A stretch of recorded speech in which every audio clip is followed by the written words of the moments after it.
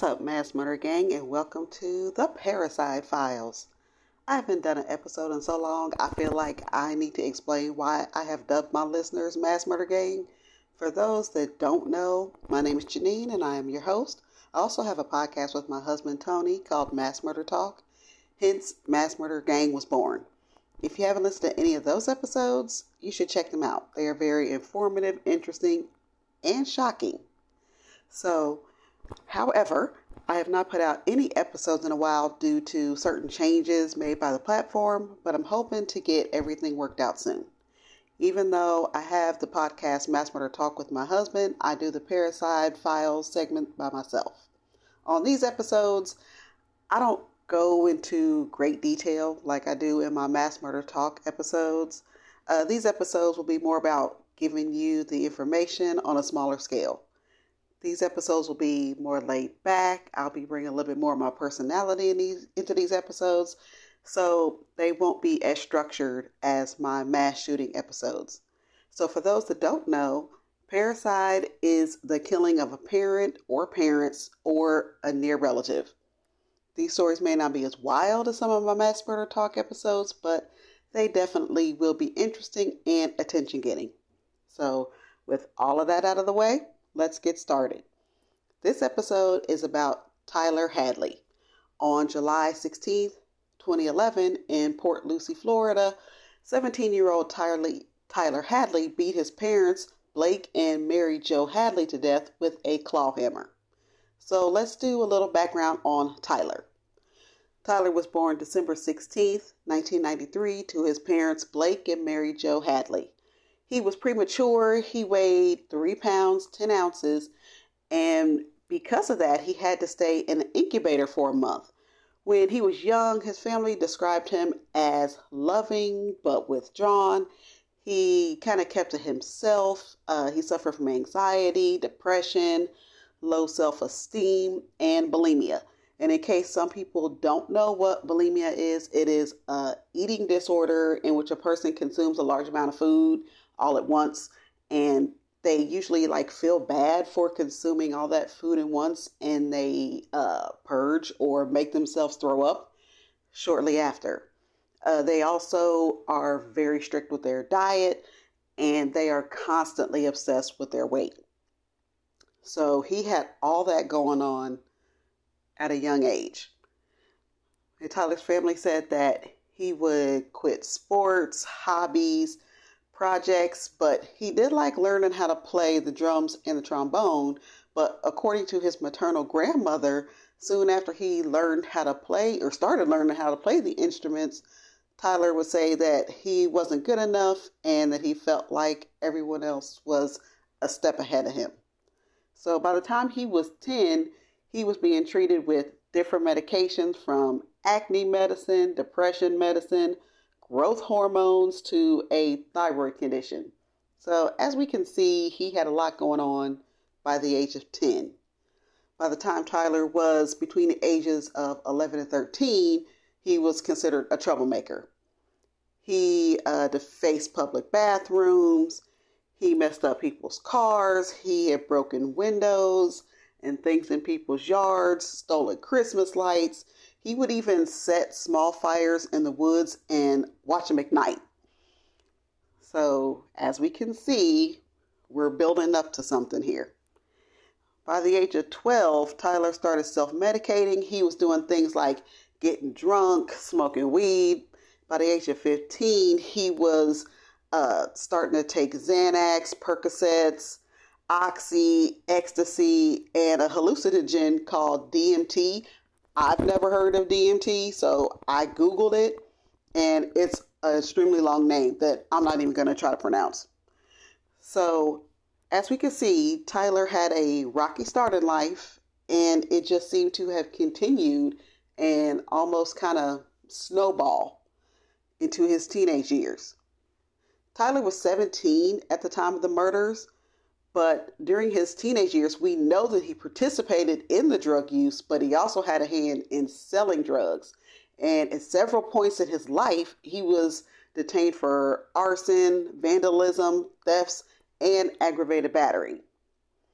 His parents did try to enroll him into a drug rehab, but it didn't work because Tyler didn't want to stop using drugs. He was going to be turning 18 soon, and his parents were desperate to get him help. So they were going to send him to an inpatient program, which was subsequently the reason for the murders, according to sentencing documents. So let's move on to the night of the murders. Tyler had allegedly decided how he wanted to commit the murders a few weeks prior. Shortly after he had decided this, he had wrote on his Facebook wall, quote, "Party at my crib tonight. Maybe," end quote. Later that night, Tyler's parents came home and he had hid their phones in the microwave and locked their lab in the closet because he felt like the lab would defend the parents. So around 5 p.m. on July 16th, 2011, Tyler took 3 pills of ecstasy. He stood behind his mother while she was working at her computer and attacked his mother with the back end of a claw hammer. And his father is hearing the screams. He's like, "What?" He comes running out of the bedroom like, "What is going on?" He sees Tyler attacking his mother and he just froze. He didn't know what to do. He's probably like, "What in the hell is going on?" So he froze. Tyler attacks him with the hammer. So after Tyler killed his parents, he dragged their bodies into the master bedroom and spent 3 hours cleaning up the blood and throwing household items that reminded him of them on top of them. What the purpose was of that, I'm not really sure. I don't know if he felt bad at some point or if he was just kind of maybe in shock of what he had done and he just didn't want to look at them. I'm not really sure. I couldn't find any info as to why he did that. But then again, he was on ecstasy. So there's no telling why he did what he did. So, okay, so this is crazy. We know that Tyler had put on his Facebook wall about a party that might happen. So after he killed them, he decided to go ahead with the party. He actually had the audacity to use his dead parents' credit card to pay for his party. There's actually a picture of him at an ATM taking money out of their account. And after he did that, he went and picked up some friends. So yeah, so let's just kill my parents. Let me just kill my parents and I'm going to go drain their bank account so I can have a fucking party. You know, if you listen to me, everybody knows that, well, the people who do listen to me know that both of my parents are gone, you know, from natural causes, but there's absolutely no way in the hell that I would even consider doing something like that. I would give my last breath to see or talk to either one of my parents again. But moving on. So the party ended up getting a little bit out of hand. First of all, most of the people that were there, he didn't even know. Then more people showed up than he anticipated, which teenage parties tend to do. Because you may invite this person will invite this person will invite this person. And not everybody is cool. Some people just are not to be, I'm really not even sure how to word it, but just everybody shouldn't be in your house. Let's just put it that way. So during the party, people were in his parents' house tearing up shit. They were smoking. They were being extremely loud and just basically doing all kind of stuff that they shouldn't. Tyler had asked him to stop, but nobody was paying him any attention.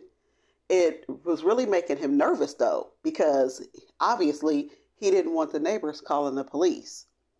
So a couple of Tyler's friends did ask where his parents were, and he had told each of them different stories. He had told one friend that they had went to Miami, and I think he had told another friend that they went to Colorado or were on a ski trip or something of that nature. They thought it was a little weird, but they didn't really think too much of it. They just figured he didn't want to get in trouble. So I guess sometime during the party, his conscience must have started getting to him because he and his friend Michael went for a walk and Tyler told his friend what he had done. When they got back to the party, Michael discovered the bodies of Tyler's parents in their master bedroom. Michael, however, did not leave the party. He actually stayed there with Tyler for like 4 more hours. And they actually took a selfie. Not with the bodies. Michael and Tyler actually took a selfie. So, that's just like, what the fuck? Your friend tells you, oh, I just killed my parents. They're in the bedroom. You go in there and you see them and you don't do anything. Maybe he was in shock. Maybe he was on drugs too. Maybe he was afraid if he said anything, Tyler would kill him. Who knows? It's just a crazy situation. So about 4 hours later, Michael leaves the party and calls a local crime hotline to report the murders. At this point, the murders have been spread through word of mouth, and Tyler was arrested the next morning. Okay, y'all, so this part really irks me. So while Tyler was in jail awaiting sentencing, he was actually signing autographs for inmates. He took news article that was written about the murders, and he wrote, "It's hammer time," and signed it with his self-proclaimed nickname, Hammer Boy. That's a sick fuck. I'm just being 100%. That's just some disrespectful shit.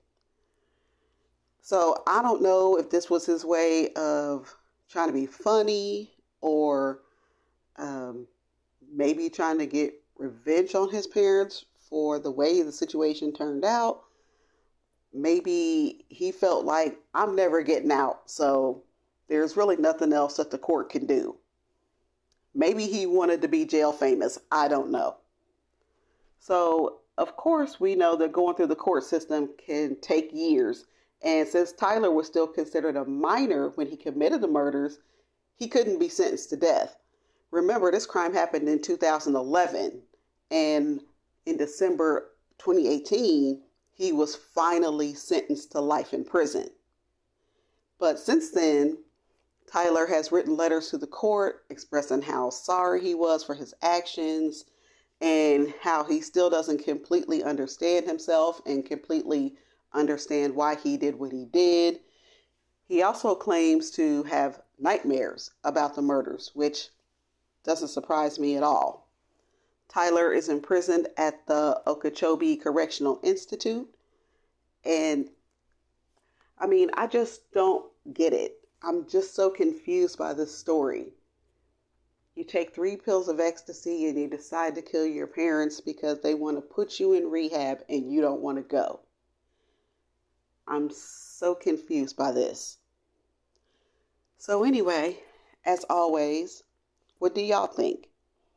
Do y'all think that there was mental illness involved? Do you think that this could have been avoided? Do you think it was the drugs? I think there was definitely some mental illness, but I think it was in concert with the drugs. Do I think this could have been avoided? In this case, honestly, I have no idea. His parents really did try to get him help and do the right thing, but he was just absolutely defiant. Well, as always, thank y'all for listening, and I will talk to y'all in the next one. Deuces.